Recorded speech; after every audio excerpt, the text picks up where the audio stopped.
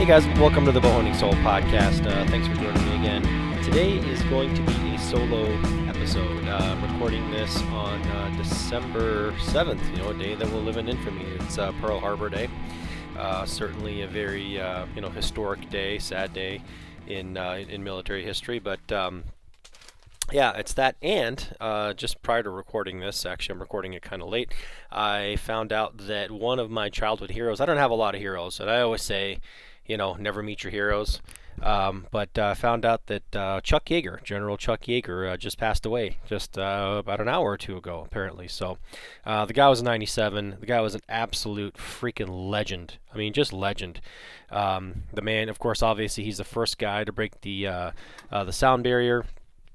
He was a test pilot, fighter pilot, World War II, flew in Korea and Vietnam and also all that kind of stuff. So if you guys are into aviation, if any of you are into military aviation, you know Chuck Yeager. And if you don't, shame on you. You're really out of this guy. I probably read his autobiography at least a half a dozen times, maybe a dozen times over the years. My old paperback book is just completely tattered and torn and all that kind of stuff. And if you want basically non-stop adventure from cover to cover, read his autobiography. Go get it. It's just called Yeager, an autobiography. So anyway, I didn't intend for this intro to be a Chuck Yeager intro, but like I said, the news was just kind of very, very quick. He was one of my heroes, and so anyway, I guess he's breaking sound barriers in the sky again up there. So anyway, I've basically been just hanging out, and not hanging out. I've been not in the woods. Let's put it that way. I've been working. I've been doing this PVD, personal vehicle driver, for UPS. It's only seasonal. It's very good money. If you guys are looking for like a side gig, definitely go check that out. It's a UPS PVD, personal vehicle driver. They pay, around here they pay like $28 an hour, and 58 cents a mile mileage. And like today was a very light day. I only worked about like 4 hours or something like that. But most days, averaging about 7.5, 8 hours. That workload might get heavier, get into overtime and stuff. But it's great pay. That's kind of what I've been doing. I don't really know what I want to do with the rest of my life when I grow up, because that's probably going to end. It's going to end in January. So I'm thinking of going down the trades route, and I'm really looking hard at the electrical route. So if any of you guys are electricians, by the way, let me know. Hit me up. Send me a message. Do something, and let me know if I probably want to pick your brain about 1,000 questions about how to get into it, what to do. I know the basics here in Minnesota, but I kind of more want like just kind of career path advice as far as specializing in certain things, and what's an emerging field and what's not, kind of thing. So that's kind of like a personal thing. So if you guys are listening to this and you're in that industry or kind of adjacent industries, I'd like to talk to you. So other than that, like I said, I'm probably not going to get out hunting anymore. I'm not even going out shooting my bow. I'm shooting 13 yards in my basement here, and that's pretty much it. Again, just work and my wife's work, and the fact that these stupid rules with these stupid governors, with these stupid school rules where the kids are at home instead of being in school like they should be. It's absolutely just killing everybody. It's just ridiculous. No one has any free time whatsoever, because they either have to work, and then when they're done working, they have to be a parent, obviously, but a teacher as well all day long. It's absolutely just ridiculous, the amount of trouble and woe and all that stuff these stupid governors have caused. So anyway, I'm not going to rant too much on that. Don't want to go down too much of a negative path with that, but this bullshit's got to end. So what I wanted to get into this episode is I kind of wanted to go over some bows. I'm going to title this to all the bows I've loved before, and if you guys are some of the older guys will know, if you'll recognize the Julio Iglesias reference there. So I'm not going to go over every single bow that I've shot since getting into traditional archery, maybe like I don't know 4 or 5 years ago. I will touch on some, but in the last couple of years, especially, I've kind of been quote unquote testing, and by testing I mean I've been buying and shooting and then selling. Like no one's sending me this stuff for free, but I've been testing some different bows, and a lot of them they're quite different from one another. There's a lot of there's some similarities in some aspects, but there's a lot of differences. And what I'm finding is the more I shoot a variety of bows and styles and weights and feel and all that stuff, I'm kind of going through the criteria, I guess, of what I like. Some attributes of these bows, of what I like and what I don't like. And that's really helping me narrow down to figure out what bow I want to shoot for the rest of my life. And I know that's not going to happen. I'm going to jump around. I'd love to be like the one bow guy, but I can't do that. So starting off shooting, of course, I started off with the Samick Sage. I had a more recent production Bear Grizzly in there, Bear Montana in there for a little bit. I hated the Montana. I had a Kodiak Magnum. Still have an older Bear Grizzly, which I love, which I dearly love. That's a 1966. I've shot the Omega Original Reflex Deflex Longbow. I've shot a 59 Kodiak. 40-pound version and a 50-pound version. Both of those are the more recent reproduction ones. Bodnik Slick Stick. I've shot a Tolkien Pika. And again, just the other day, I did a video. Was it yesterday or the day before? I can't remember. I did a video on a Samick Sage. I went and bought another, Samick Sage. Just to, because I haven't shot one of them it's been a few years. I've had a couple of those bows, and this time I got like a 55-pound version just to see, because I don't really shoot heavy. To me, that's heavy poundage. Yes, I can shoot it just fine, but I do notice that after shooting it a while, I was getting a lot of elbow pain, the next day. I've been shooting it for a few days, and there's a reason why, I keep coming back away from heavy poundage like that. It's just sometimes, I can literally feel when I draw back.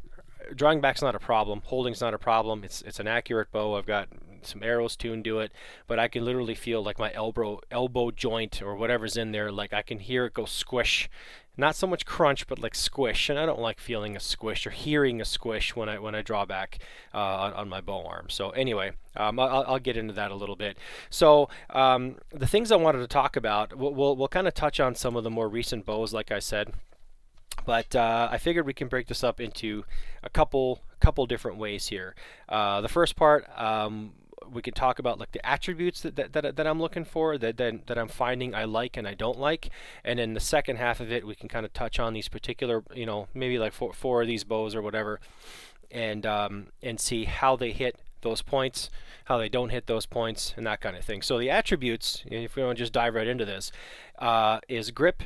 Weight, and by weight I mean like overall mass weight of the bow, the length of the bow, the sight window / shelf, like the arrow rest, or the shelf that that the arrow actually sits on, and then obviously draw weight. So let's start with grip. I've said it before, you've heard me say it before, grip to me is like almost everything. It's probably about like 80% of the bow for me. The other I guess would be the length of the bow. Okay, but grip to me is just absolutely huge. It is your interface with this weapon, with this tool. Not to get all woo-woo about it, but it literally is an extension of you. It's an extension of your body that actually grips and interfaces with this bow, and that it's beyond important. Now, obviously, your other hand interfaces with the string. Yeah, a string's a string, whatever. Unless you get string pinch, and I really don't get string pinch, or if I do, I don't notice it. I don't really care about it. But grip, I immediately notice. If I have to hold it a certain way to keep it from twisting in my hand, or if I have to squeeze a little extra hard, or if I have to, if I feel a different, like some weird pressure point, then that's going to be an issue for me. And the grips that just kind of click with me are the ones that I don't even have to think about, and then I come back to it afterwards going, oh man, that's comfy. I don't have to worry about how I pick it up. I don't have to worry about how I grip it. I don't have to worry about if it's going to twist in my hand or torque or move around, slide around. It's not going to rock back and forth when I draw back or at the shot. So the grips that I'm finding that I really really like, is actually one that has like a medium wrist. Okay, I don't like a low wrist. I don't like a high wrist. I like a medium wrist, and it needs to have a flat spot in the palm, kind of like where where your lifeline is or whatever in your palm.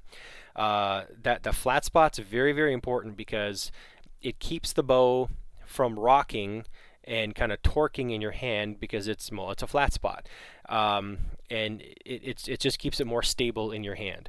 I like a locator grip like that. I like a locator grip where I can not necessarily even like finger grooves, but a thumb groove, like a thumb rest, a little slight thumb rest is I'm liking a lot because I feel like I can, instead of trying to grip, if you would imagine trying to grip a broom handle, you're trying to grip a broom handle, let's say, with a little bit of like a knob or something like that, underneath your thumb. So if you were to make a fist and just kind of do it, right now, if you want to, and you kind of look funny if you do it in front of somebody, but hold your hand out like you're gonna have, hold a bow, and then make a grip, make a curled grip, right, and then try squeezing it. Well, if you notice, your thumb, at least like the front joint of it, tends to go down. Right? I mean, everything goes inward and downward when you're squeezing and kind of making like a fist with your hand. Well, that kind of not only like your fingers lock it in, but your thumb locks it down. Okay, you got like a downward component of locking the thing into your hand. And especially with a you don't so much get it with like a really low wrist, non-locator kind of grip. But if you do have any kind of like angle to the grip, like a high wrist, medium wrist, whatever, then yeah, absolutely, because you are kind of doing this opposing force thing where your thumb is kind of like shoving that grip down into your palm, and it's kind of locking it in place. And it just, to me, it's a whole lot more stable. I really like it. And actually, the two grips that really hit those 2 points, believe it or not, for me, was the Samick Sage and the Toki Pika. Now, the Samick Sage, I keep saying, it may be heresy to some of you guys, but that riser, the grip shape, honestly, is just about damn near perfect. It's not too big. It can be a little bit skinnier, just a little bit for me. I got like medium hands, but it's got the right angle. It's got the right flat spot. It's got the right kind of curve a little bit down, down in your palm where it kind of swoops away, so it doesn't have like a hard point at the bottom of your hand. That grip is just about perfect. It's got just enough of a thumb locator, and I really really love it. Again, I hadn't shot one in a few years until just the other day. Again, like I said, I'm picking it up right now. Actually, this riser is sitting in my hand right now, and I mean, it's absolutely just about like the most comfortable for me grip. So if I were to replicate, this on pretty much any bow, this is what I would replicate on any bow. Now, the Toki Pika is actually, Toki grips are really known for their incredible grips as well. The it's got the same kind of locator, and they got two different kinds, by the way. They got the grips, and then they've got what they call the classic, which is more of like a low wrist non-locator style. But I had the regular pistol grip, locator grip. It's got a little bit of a thumb thumb rest, thumb groove kind of thing. It's a little bit skinnier than a Samick Sage, obviously, but I found that my hands absolutely perfectly fit and locked in place with the Pika. I absolutely loved the grip on that one. So those two are kind of like primo for me. The Bodnik Slick Stick was kind of close. but it was actually moved around on the hand a little bit because I think it was the texture or the finish on the bow was a little bit slick, but it's pretty close. It's not as good as the Pika and the Samick Sage, but those two are the ones that I've absolutely really loved. Now my Grizzly, I actually did some modifications on it, and I added some and sanded some. I did some of that GB Weld Quickwood to make it a better grip for me, and then that grip actually works perfectly for me. But honestly, I'm not that big of a fan of like the modern Grizzly grip. It's not bad. It's just it doesn't fit me as well as some of these other ones. But that's kind of neither here nor there. So, what I didn't like as far as grip goes is, let's say like on a 59 Kodiak, right? Now, the beautiful bow, but that is a really skinny grip, and it's almost longbowish. Okay, it's a very skinny grip. It's got a leather wrap on it, but there's no flat spot. There's no thumb locator, and it's not meant to be. But there's no flat spot on the thing. And in fact, the part that interfaces with in your palm, the part that's like facing you, actually has like a ridge. It's like a high point there, which I don't I don't understand. Maybe it's like old school design, and it is old school design. I mean, it's a 1959, Kodiak. Even obviously the reproduction ones are made to the original specs as the original bows. So. What I ended up doing with my 40 pounder was taking off the leather wrap and actually sanding, with a rasp and then a sander, just a slight flat spot, a very slight flat spot. You can't do too much because there's not that much beef there in the riser to begin with. But I did like a little bit of a flat spot just to keep the thing from rocking in my hand. But it still was never as perfect a grip that I didn't have to think about. It was a grip that I did have to think about, and I mean, I recently sold that one off. I had it for a few years and I actually sold it off. I got to the point where it's like, it's shooting to the left for me. It's not naturally pointing. Anyway, we'll get into the Kodiak later, but that kind of grip, it's a low risk grip. Does not have a locator, does not have a flat spot. Completely not what I wanted. So I'm not really too jazzed on that. Now, the only style of bow that I have not shot yet, I've shot all of them, I think, but the only one I haven't shot is I have not shot a straight grip, straight handle hill style bow. Okay, like a Northern Mist, classic or Great Northern, something like that. I would like to try one of them. Okay, obviously everyone listens to Jason Samkoviak and he talks about his Northern Mist classic. And if you watched any of his videos, he espouses how you can pretty much grip the bow in any way, in any form, any shape, doesn't matter, and it shoots great for him. Well, I mean, we're all different, and I don't know. Maybe it is that way, but for me, that's the one style of bow or style of grip that I haven't shot. The closest thing I came to that was my Bear Montana that I had, and I absolutely hated that bow. And I'm not the only one that hates that bow, and that's really not a true hill style grip anyway. It's got its own weird thing going on. So I don't know. I haven't shot that, so I would like to definitely try one of those bows just to see how it does in my hand, how it points for me, how natural it feels. Do I have to think about it, not think about it? But otherwise, that pistol grip, medium wrist, slight thumb locator, and that's going to be the deal for me. So. Okay, moving right along. So mass weight. Now this one I don't really have that much of an opinion on, because the heaviest bow that I've shot is, well, the Samick Sage. It's a pretty beefy riser. It's a long riser. There's a lot going on there. I haven't even measured. I'm gonna take a tape measure right now. It's like 20 inch. It's like, or a 19 inch riser, I think. So there's a lot of wood there. There's a lot of mass there. So I haven't shot anything heavier than that, to be honest. I know lots of bows nowadays, custom bows, come with like micarta and some G10 and this other like heavy man-made manufactured stuff in there to make it a heavy mass weight riser.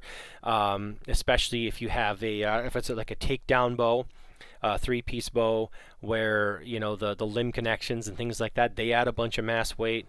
I haven't shot any of the heavyweight, quote unquote heavyweight kind of bows.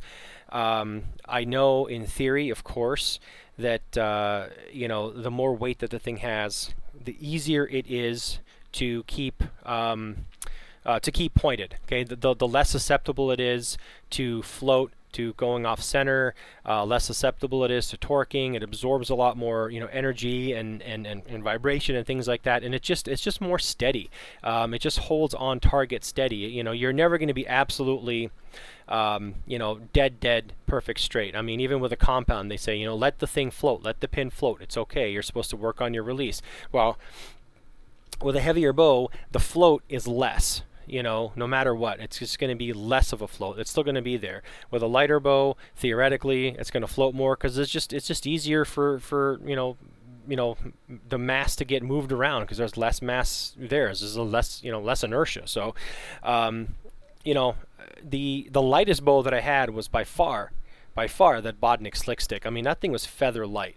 That one felt like you could toss it in the air and it would kind of come down, like a feather. You know what I mean? But the one I thought was going to be super feather light that actually wasn't was the Toki Pika. And the Pika is, that does have linen micarta in it. Again, man-made, heavier, a lot of resin in it. And it wasn't a heavy bow, but it just wasn't, I would call it a medium, medium weight, like what you'd probably expect when you pick up any other bow. I just thought it was going to be a whole lot lighter than it was, and I was actually surprised that it wasn't. But that Bodnik Slick Stick was absolutely the lightest, most featherweight thing that I've ever picked up. It's quite amazing. Plus, there's a lot of bamboo in that bow, so it's lighter in general. So mass weight, I'm really not that not that picky about. I don't really have a preference one way or another. Maybe if I was more of a target shooter, or if I tried, something heavy like some of these, like a bobbly heavy, the heavy, what do they call them, the heavy weights or whatever, or a metal riser bow with stabilizer weights and side weights and things like that, just to keep a whole lot more mass in the thing. Maybe if I had more experience with that, I'd have more of an opinion, but honestly, I really don't. So I'm just going to kind of move on from that. So the next thing in line is length. The length of the bow. Man, okay. Here is where I know I'm going to ruffle some feathers, especially for some of you, hill style, American semi-longbow, ASL type shooters, okay? Now, before we get into this, I know that you can probably get used to shooting a longer bow. I get it. Okay, it just, you take it in the field, you learn, your space around you, you get the spatial orientation, you learn how much limb clearance you're going to have, it becomes natural, you move around with the thing differently. I get it. I don't want to do that. I've tried it. Okay, sorry. I've tried it. I don't like it. I don't like long bows. The longest bow that I had was a 64-inch Omega Original. Now, Kagan makes fantastic bows, and the Omega is the original. That one's gone away. I think I can't remember the name of the one that replaced it, but he makes fantastic bows. But that one was a reflex deflex longbow, and great bow. Shot great, but I just didn't like carrying it around. Now I'm not talking about just standing around at the target bale or indoor range, where you're standing upright perfectly. I'm talking actually carrying it out in the field, carrying it with you through the woods, carrying it up in a tree stand, hunkering down in a blowdown, real world conditions, whether you're actually hunting or whether you're stump shooting or just carrying the thing around, or you're at the 3D range and you're practicing in real world conditions. I think the longer the bow, I know, the longer the bow it is, the more you have to cant the thing, first of all, the closer you are to the ground. And I typically I set up on the ground a lot, and there's no way you can hold a bow like that upright. There's just no way. There's no way you can hold, most traditional bows dead perfectly vertical upright. But the longer the bow, the more you have to cant it. And I'm not against canting it, but for me, it's just walking around the woods. I snag on more stuff. I dig the limb tips into more things. It gets caught on more brush and swamp grass and things like that. And I just, I don't like it.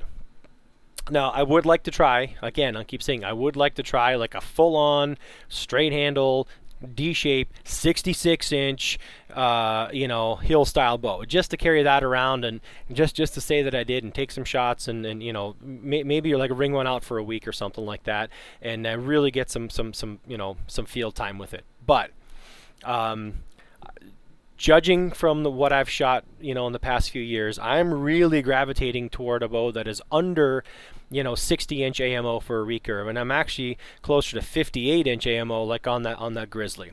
The Grizzly is a 58-inch AMO, and it is, when it's strung up, it's 55 or 55 and a half inches. And that's really the dimension that I'm going off of. I don't really care what the AMO dimension is, because the measurement is obviously different on a recurve, because there's just more surface area that the tape measure has to go across than it is for a longbow.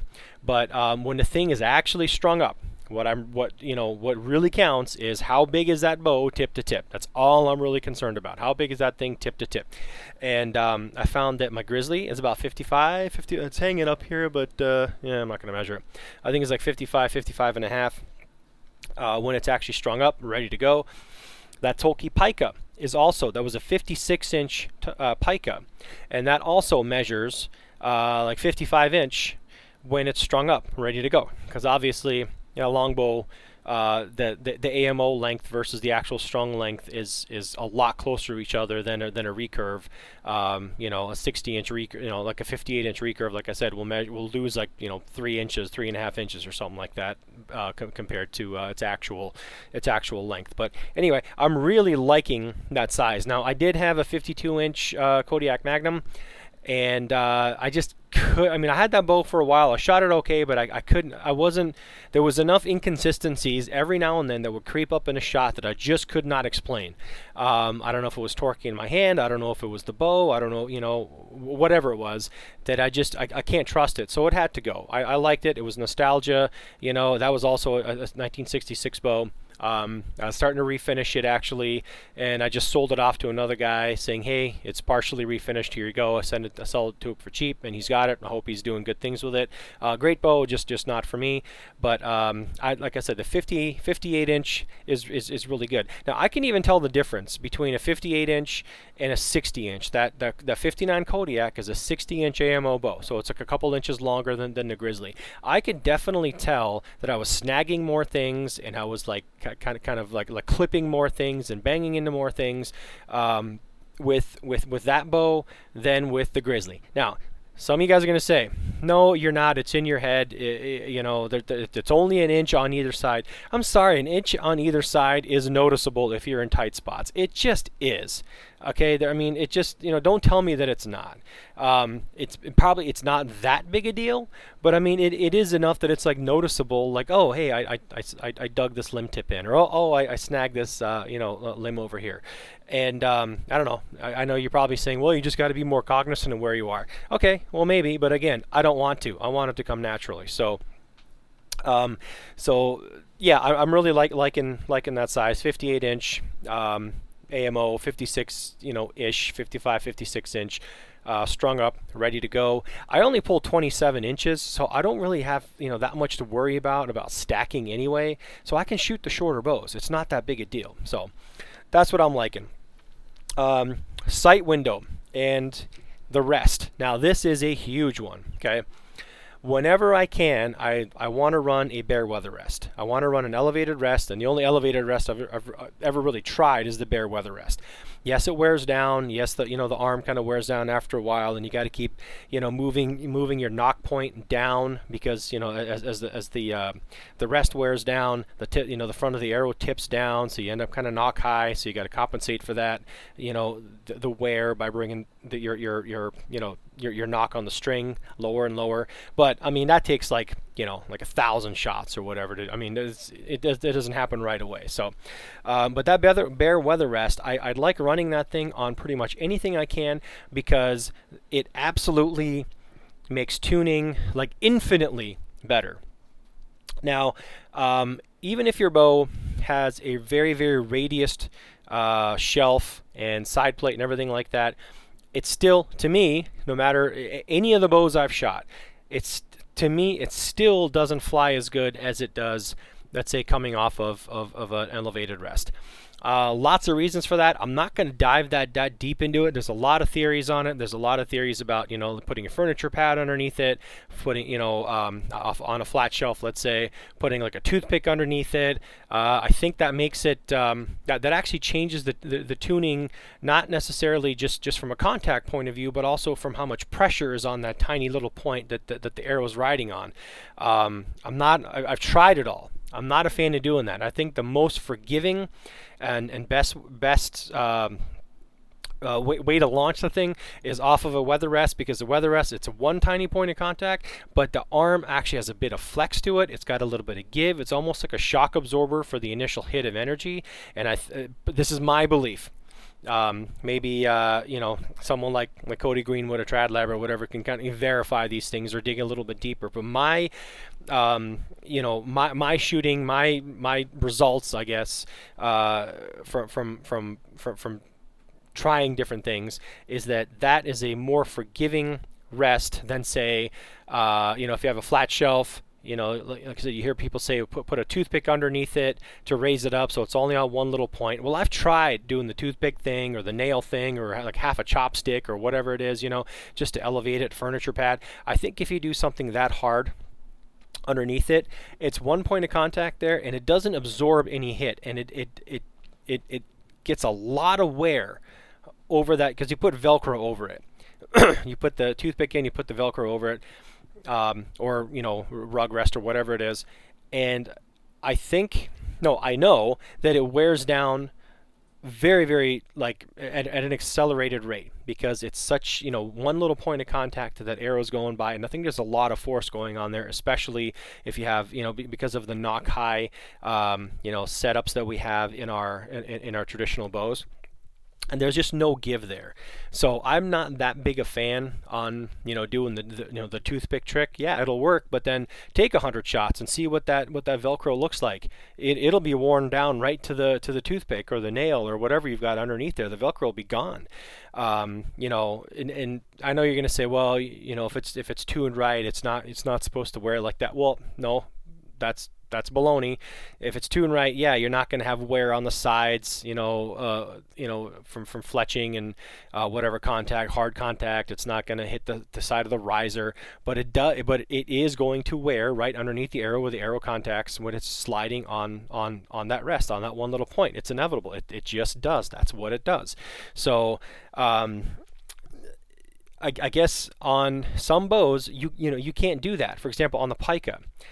And also on that slick stick, I could not put an elevated rest on. If I were to shoot those bows, I would have to just suck it up and be like, okay, I can only get to a level of tune that is not quite as perfect as I can get with something that does have an elevated rest. Now, the 59 Kodiak had a large enough sight window, and I could do that. I ran a weather rest on there, and perfect. If I did anything else on there, nope, it just flew like crap. It's a dead straight shelf on that thing. I tried the furniture pad, I've tried the toothpick, I tried whatever. Nothing cleaned up the flight like a weather rest did. Absolutely, night and day difference. Okay, that's a bow that I could do it on. Now on something like a Pika, which has a very short and angled sight window, where the side plate, the vertical part, I guess, doesn't go up, it doesn't go up vertical enough before it starts jutting back inward, to close out the sight window. Immediately, the arrow pretty much rests in like a little V notch almost, right? You've got your rest, you got your shelf, just horizontal, and then you've got the vertical part of the the side plate there. It immediately starts angling back inward, kind of like over the arrow. So if I were to put any kind of elevated rest on it, it would elevate the arrow, but it would also start kicking out the tip of the arrow outboard, which kind of defeats the purpose of trying to tune the thing, because now you got to go super extra weak, and you got to paradox more around the riser, and it just makes it a whole lot harder. So you just, some bows you just can't put that kind of rest on there. You just can't. That slick stick was the same way. The Pika is the same way. And again, you just got to resign yourself to the fact that, okay, it's a really nice hard radiused a shelf that they put on there for minimal contact, but every now and then you're still going to get a little bit of feather bounce, or you're going to get a little bit of wonky flight out of 1 out of 5 arrows or something like that. And it's unfortunately there's no way around it. I know, you're going to say, well, these guys have been shooting like this for 20, 30 years. It's no big deal, whatever. That's what feathers are for. Well, okay, but I mean, I like perfect flight, and I don't think you can achieve as good a flight off of something like that than you can with an elevated rest. I mean, that's just plain science. I don't care who wants to debate me on it. I mean, it's just fact. So you can do your best to tune it out, but there's no way you're going to get to the same level. So I really want a bow that has an elevated rest if I can get it. Now, having said that, by the way, I did just commission, is that the right word, commission, Greg Coffey over at Java Man for an Elkhart, a 56-inch Elkhart. Kind of treating myself. It's going to be, kind of like a black charcoal with blue accents in it. I really like the black and blue look, And I know on the Elkhart, there's no way I'm going to be able to put an elevated rest on there. He's got a radius shelf, and I'm going to tune my arrows the best I can out of that thing, and I'm sure they're going to fly fantastic. But again, that's a bow. No, I'm going into getting that bow knowing that that's one of the criteria that I'm not going to be able to satisfy for me. But that's okay. It's one of those trade-off things that you're just going to have to make. And if you are a pure purist and you want to only shoot off the shelf and whatever, fine, go for it. And just try to tune your arrows the best you can. But understand that there are better ways with a different style of sight window and riser where you can get better flight. That's just a fact. Okay, so moving on to draw weight. Now, let's see, right now I'm down to, again, one bow. I had that 55-pound Xamix Sage. I'm actually going to send it back. I'm not going to keep the thing. I did a video on it and everything like that, but I realized I just don't need another bow sitting around here. So all my other bows are gone except for that Bear Grizzly and my compound. That's it. I got 2 bows sitting here. The Grizzly is a 41.5-pound bow at 27. Okay. Now, I don't have a problem shooting a heavier poundage bow. Like I said, the Sage here that I was kind of dicking around with, 55 pounds. Yeah, I can shoot it, but it gets tedious after a while. Like, I don't really want to keep drawing back on it after 60, 70 shots.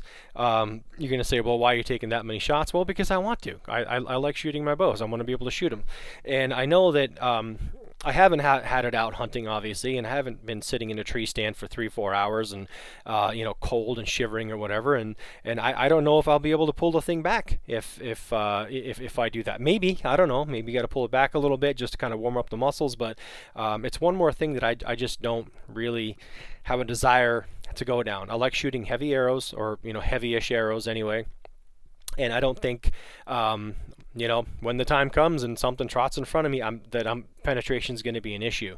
With that said, I'm really liking like a 43 to 45 pound bow. This Java Man that I'm having made, the Elkhart, is going to be, I told him between 45 and 47. That I don't think is a problem. Any of the lighter weight bows, and I think I've told you guys before why I ended up with such lightweight bows. I was pulling a lot longer draw length, so I bought the 40 pounders thinking they'll be like 43 to 45, but then my draw length shrunk, so I was shooting, the Kodiak was a 40 pound bow shooting like 38 pounds. So anyway, the Grizzly is like a 41.5, 42 pound bow. It chucks a 560 grain arrow at like 144 feet per second. Okay, I'm good with that. It's got a good trajectory. It drops off, precipitously after 20 yards. I don't care. I don't care to shoot past 20 yards. I'm really not like a longer distance 3D guy. I just don't care. So anything in that range, 42 to 45, maybe 47, I think that's kind of, going to be my sweet spot. I'm really liking that. And the Tolkien Pika, that was like 48 something pounds. at my draw, I was actually having to draw it a little bit farther because I didn't have a clicker on it. But I was when I was testing that bow, the arrows that I had were I was in between spines, and I didn't have an arrow that I could shoot properly out of that at my regular draw length. So I was having to draw that thing back like well past 28 just to get some 400s to fly right, and that. So that ended up being like a 48, 49, something like that pound bow, 50-pound bow. And yeah, I mean, I could shoot that just fine, but again, not my preference. I'm really happy with because I like shooting a lot. I want to be able to pick the thing up, and I don't want to dread the next shot. I don't want to dread the next batch of 5 arrows as I'm walking back, from the target, going, oh, I don't want to pull this thing back. I want to be like, yeah, I want to pull this thing back. So that's the draw weight I'm kind of shooting for. Again, I don't really have the experience of putting these things through animals to be like, oh, this didn't work, that didn't work. But judging from everyone else's experience, a 560 grain arrow, at any of the ranges that I'm going to shoot it at, to my mind, is going to zip right through something. So I'm really not that concerned about it at all. So slow and heavy, fine. I'm good with it. So there you have it. So those, those are kind of the criteria, I guess, of where I've settled. I guess one of the other ones is, recurve versus longbow. Now, aesthetically, I think personally, a recurve is just sexier. It just is. And we have to look at these things. We have to carry these things, and most oftentimes we're sitting in a tree stand or in a tree, whatever, and you're staring at it, right? I mean, you're looking at this bow more than actually like using this bow, especially when you're hunting. So you want to look at something nice. I know that sounds vain, but goddamn, these things are nice. They're beautiful. So I prefer the look of a recurve. I just think they just got more curves, more sexy, that kind of thing. There is something very cool, very utilitarian about like a D-shaped longbow, a hill style bow. Yeah, absolutely. I do like the look of a lot of RD, reflex, deflex longbows, but to me, it's like, okay, well, you're kind of halfway there to go into a recurve. Now, why did I pick the Java Man Elkhart? Well, because I've been looking at them for a long time, and they're pretty unique. I mean, they've got that forward set handle. It's a reflex, deflex, but the limbs kind of have I call it a crooked limb. I'm sure Greg has a name for it. I don't know if he has a certain name for the design that he has, but it kind of does like this kind of like little kink in it. It's very unique looking. It's not like your average RD bow. And don't get me wrong, like the Pika was a beautiful looking bow. The Bodnik Slick Stick. I had the recurve version of it, but the Slick Stick kind of is a recurve, reflex, deflex longbow.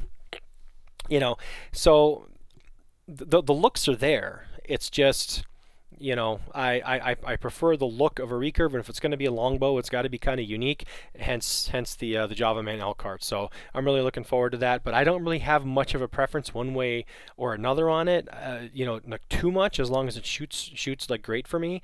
But I'm preferring the look of a recurve, and that's 100% pure vanity, and I'm not ashamed to say it. So okay, so let's move on to the actual bows that I've been kind of shooting in no particular order here, and we'll kind of talk. We've talked about some of these things already, but we'll kind of talk about where these bows hit and miss on the criteria that I was talking about. That Kodiak, the 59 Kodiak, both the 40-pounder and the 50-pounder that I had just wouldn't shoot as naturally and point as naturally for me as I would like. I really wanted for that to be the case, but it just wasn't.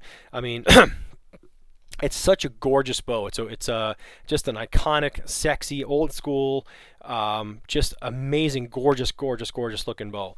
And it's especially for a factory bow. Okay.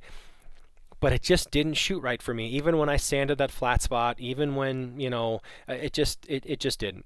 And it had to go. My 40-pounder was shooting. Well, the 50-pounder had its own set of issues. I can get in deeper with that a little bit later here. But the 40-pounder that I've been shooting the most, it was consistent. I mean, it was shooting good groups, but it was consistently shooting just a couple few inches to the left. And I can't have that. I mean, I don't want to do the mental math, wondering like, okay, at 15 yards it's going to be on, at 20 yards it's going to be X many inches, and at 10 yards it's going to be X many inches, left, right. I don't want to have to think about that. I don't want to have to think about aiming to a different spot so I can hit the spot that I'm intending to hit. I want to hit where I'm looking, and it just wasn't doing it. So the grip on that thing was the biggie for me. The shelf obviously is totally flat. I hate the feather rest that came on it. That thing had to go. Bare weather rest, put one on there, not a problem. Now, I did have a 50-pound version for a while that I was testing out, just because I wanted to shoot, a heavier bow. And that one was really weird. That one was actually a little bit heavier than rated. So at 27 inch, that was 49 pounds, okay? And my 40 pounder is 38 pounds at 27 inch.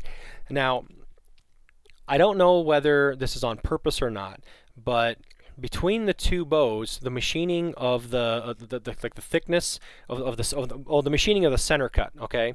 How close to center, it's not cut past center or whatever, but was different. The thickness of the side, like the beef on the side of the riser of the sight window, was actually different too.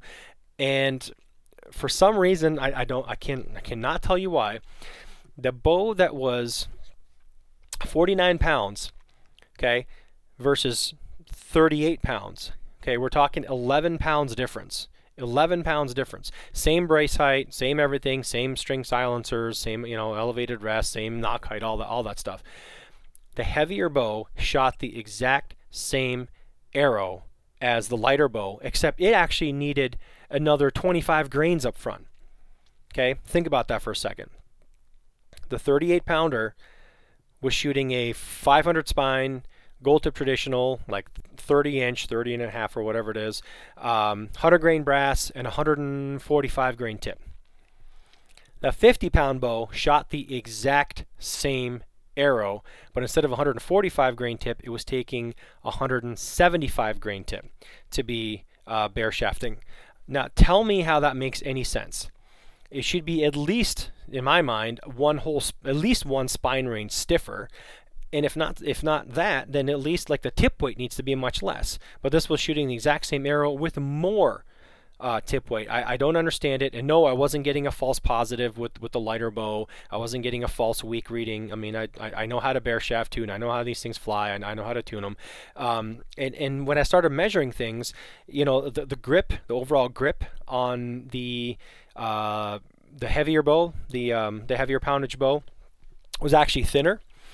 And the side plate, or the side plate thickness, okay, was also thinner, which again goes completely against the way you would think it would be, because with more center shot, okay, so with less beef in the thickness of the riser by about 80 or 90 thou, okay, you'd think you'd have more center shot. It would take a stiffer spine to go more straight down the pipe instead of having a paradox around, and it didn't. It would just, I don't know, but either way, neither that bow nor my the lighter weight one shot as perfect for me as I wanted. The lighter weight one had was more, man, I've had this for a few years, I've shot it a lot, I don't really want to get rid of it, but I mean, it just kept shooting to the left for me, and I couldn't. It had to go. So both of those 59s were absolutely just gorgeous and beautiful. They had to go. Sorry, but I wish it didn't have to be that way, but I don't want to have to think about how I'm gripping the thing and not twisting around in my hand, and I don't want to have to think about where I'm aiming. I just want to be looking where I want it to go, and it's supposed to go there, and it's just not doing it. The Bodnik Slick Stick was a very, very cool bow. It was actually slippery in the hand, slipperier in the hand that I wanted, and I think that's a factor of the finish on the bow. It does have a very good locator handle, like I said, the grip that worked out really well. But again, it was something that I couldn't put an elevated rest on. It was just something I wanted to get in here for testing, to shoot it, to see how it shoots. But for I think they're like $350 or something like that. And I think 370, something like that. Anyway, it's a great bow. They come in the Reflex Deflex longbow version and a recurve version. I had the recurve version, But other than the limbs and the limb tips, really, there's really no difference in them. The riser and everything like that is all the same. Shot really well. It definitely shot really well. Super light. It did, take. You definitely could notice a little bit more hand shock in there because, well, it's so light. And obviously, if you do more tuning and shoot a much heavier arrow, that kind of stuff, of course, it's going to deaden that. I only had it for like a week or two while kind of messing around with it, and I got it shooting very well. I mean, all of these I got to the point where I would take it out into the field and feel confident, hunting with them. But it just didn't. It didn't spark any like any tinglings of oh man, I really got to keep this bow. This one's a keeper. It's a great bow. Don't get me wrong. It's just it just didn't go that extra mile for me. Like, hey, it doesn't offer me anything that I don't already have. It was just fun to test out, fun to build arrows for, fun to tune, and I did. But it's a great option if you guys are looking for a reflex deflex longbow or the the less popular recurve version of it. Great bows, very very solid, great warranty, 30-year warranty or something like that. So anyway, the like I said, I had an Omega Original for a while. Again, it was a little bit too long for me, and the grip on that thing is just a little bit too fat. And I know, and I just got like a stock bow. I'm sure if you call Kagan up and say, hey, I need a little bit thinner this, a little bit thinner that, I'm sure he'll work with you. Great guy, great bowyer, super solid bow. Very fast, very efficient limbs, very quiet. It's got that longbow like, when it shoots something. So, excuse me, very much enjoyed it, but again, because of the length, it just wasn't a keeper. But it definitely a great option. So, and let's see, the Grizzly, like I said, the Grizzly I've been shooting just for a long time now, and we've melded this past spring and early this season for deer. I did walking around, walking in, walking out, that kind of thing, scouting midday. I did a lot of stump shooting. Man, I did a lot of stump shooting, and that's something I really hadn't done much of until this past year. And boy, let me tell you, that's a whole lot of fun. I mean, stump shooting's a lot of fun, and it's actually I was really glad I was able to do that, because you're actually taking shots in the field while walking around at random distances. And no matter how many 3D courses you go to or shooting ranges you go to, it's just not the same. It's just not the same when you're trying to pick out like a little hollowed out kind of dark little spot on a fallen, rotted out log kind of thing. Just a ton of fun, and I'll tell you, we gelled. Me and that bow, we gelled. Now, of course, I did miss my turkey this year with that bow, but that's not the bow's fault. That was my fault. But the whole stump shooting kind of thing with that thing, I had a ton of fun with that. It points, it shoots where I want it to. Now at longer, I do notice that at longer, like past 20, 22 yards, it does tend to hit just a little bit to the right for me. But all the way from 0 to 20, it's like dead on. And again, I have zero desire to do anything past 20 yards whatsoever. Like, I don't care. I mean, the world could end at 20 yards, and I wouldn't even know or care to know anything else about it. Don't really care. So that's a keeper. It's hanging up here. It's one bow that I've kept. That's definitely a keeper. That's, like I said, it's like 41.5 pounds at 27, and it's just I love it. I love that thing. I love carrying it. It's got enough mass. It's light enough. It's short enough, and it points and it shoots where I want it to. Points really well. Carries really well. Super love it. So. So the next one, I guess, the last one we can talk about is that Tolkien Pika. The Pika was very close to a keeper. I've wanted one for a long time, and I picked one up, and again, that one ended up being, I think it's like a 47 some pound bow, but it actually was like the way I was shooting it. Like I said, that's my fault for not having the right arrows for it. I was pulling it past 28 something inches. I could do it. I didn't have a clicker on it, but just for testing and shooting and kind of dicking around for a week or two with it, that was fine. But that one again, has a nice super radiused shelf. In fact, when they come from the factory, they only have like a very little tiny little piece of leather on the side and a tiny little piece of leather that the arrow sits on the shelf, and that's it. And that's all it really needs. You don't need like a ton of material on there, because that's all that the arrow is contacting. And yeah, I mean, I can get it to fly very, very well. The grip was amazing. The feel was amazing. Very smooth, 56 inch. The overall size was just about perfect. One thing I did not like, well, two things I didn't like. One thing I really didn't like is I did not like that skinny string. I mean, it's like an 8 or 9 strand string. I think it's like tiny, tiny, tiny, tiny. And it actually had like 2 layers of serving on it to be able to get a nock to fit on it. Because I took one layer off, I'm like, oh shit, there's another layer of serving underneath here. Because I was trying to mess around with nock fit a little bit, so I started to unwind, cut away, the serving, the center serving, and I noticed like, oh crap, there's like another whole layer underneath this thing. I don't know why they do that. They probably do it because it's maybe it's a more efficient string. It's lighter. Whatever, and they do a continuous loop string. I don't know what your preference is, and it's probably a better string. I don't know, but I really love the look of Flemish twist on a traditional bow. I know that may sound ridiculous, but again, it needs to look the part, and that string just does not look the part on a traditional bow. I'm sorry, but I know the Tolkies have their reasons for it, and it's their bow. They've got the R&D and all that stuff into it, the design and stuff into it. So not trying to second guess them, but I just didn't like the string. That string would have to go. It would have to be a some other fast flight type of string that's thicker, 14 strand, 12 strand, whatever, with one row of one level of center serving. And I'm sure it would slow the string down. I'm sure it wouldn't be as efficient or whatever, but I don't care. I mean, that's the way I would, if it was my bow and I wasn't going to turn around and sell it, which I did, that's what I would do to that one.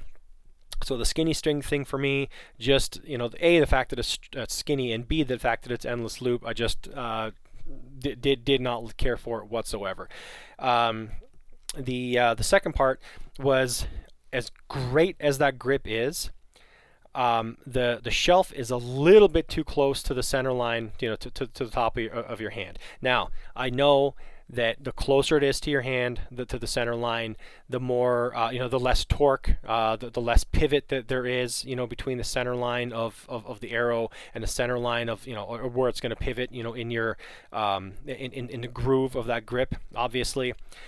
That's on purpose. Just like a pistol, if the if the bore, the barrel of the bore is like close to your hand, in the frame, like low wise, it's not gonna, the recoil is more manageable. It's just more accurate. I get all that, but for my hands, when I would grip the thing, and you get that little meat that squishes out between your thumb and then your index finger, right above, or right basically where you grip the in the deepest part of that groove, I think it needed a little bit more of a beaver tail to cover that up, because I would get a little bit of meat and skin kind of like squishing out a little bit, and every now and then I would get feather contact across the top of my hand. Not much, not enough that it's going to like dig a quill into there or anything like that, or nothing like that, but I would just every now and then I would feel that, and I didn't like it. I think it just needed maybe like even another 1/16 of an inch more material, between my hand and that shelf, and between the arrow. That's it. That's all I really would needed. But I mean, it's just enough that every now and then I would feel it, and I didn't like it.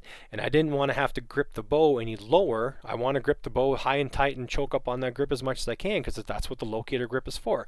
So, well, that was one of the minor gripes. For me. So anything that's going to have like that kind of a grip definitely needs to have just enough kind of more of a beef up there, or more of a little beaver tail to kind of curve around and kind of protect the top of that of your hand from any of that meat that kind of squishes up and out, so it's not in the path of the arrow. So that's pretty much gonna kind of wrap it up, I think. With all of that said, I've settled on, like I said, I keep coming back to this Grizzly. This bow is older than I am, and I really love the thing. The only new bow that I'm really looking forward to, like I said, is this Java Man. It's gonna be you know what, I've never shot one. I'm gonna say I'm taking a huge leap of faith. I've never shot one, but these are concerns that I've talked with Greg about when I was ordering the bow, and I said, hey, you know, I like this, I like this, I like this, I like this, and I know, again, I'm not going to be able to put an elevated rest on there, but I've been looking at the grip, and I think the grip does have more of a beaver tail than say like a Pika does, and I don't think it's going to be an issue with feather contact or anything like that. And it's just going to be, you know, it's going to be a beautiful bow with the colors I want in it, and yeah, I'm definitely looking forward to it. It's a longbow, obviously, but it's a very unique looking longbow, which takes it away from the, you know, I was saying that the recurve has a little sexier kind of thing, but the unique look of this thing kind of trumps all that and kind of, you know, washes that away. Even though it's not a recurve, it's got its own kind of unique look all to itself, and I can't wait to get that. It's going to be about another 3-4 months, something like that. So that's definitely kind of a next year thing, and as soon as I get it, obviously I'm gonna, you know, post about it and shoot it and not stop talking about it for a long time. So I'm really looking forward to that. But anyway, I'm gonna wrap that up here. So all the things we talked about, again, these are my opinions from shooting these bows for the last, I'm going to say, you know, it's definitely the last 2 years, but, you know, overall the last, like, you know, 3, 4, 5 years, something like that. Your guys' opinions may vary. I'd like to hear about it, definitely. I know some of you are going to argue about, you know, grip and, you know, bow length and poundage and all that stuff, and that's fine. You guys are entitled to your opinions. I'd still like to try, like I said, some of these other styles of bows, namely like a like a D bow, like a straight grip D bow, because that's the only one I really haven't shot. I'm really curious about it, but, you know, every time I deviate away from what I think I like, and I'm gonna say, I'm gonna try something new. I'm gonna try this, try that. Well, nope. It sounds good at first. I'm like, oh, you know, this feels good. But then after a while, I'm like, no, I like the other way better. I like the way I like it better. I like my grip better. I like the mass weight better. I like the length of the bow better. So these are what I kind of keep coming back to. And, you know, if you are, you know, if you're like a boho like me, that's fine. But if you're trying to narrow down, and kind of make a little checklist, you know, like a yes no or a tick mark kind of thing, you know, pros, cons, whatever.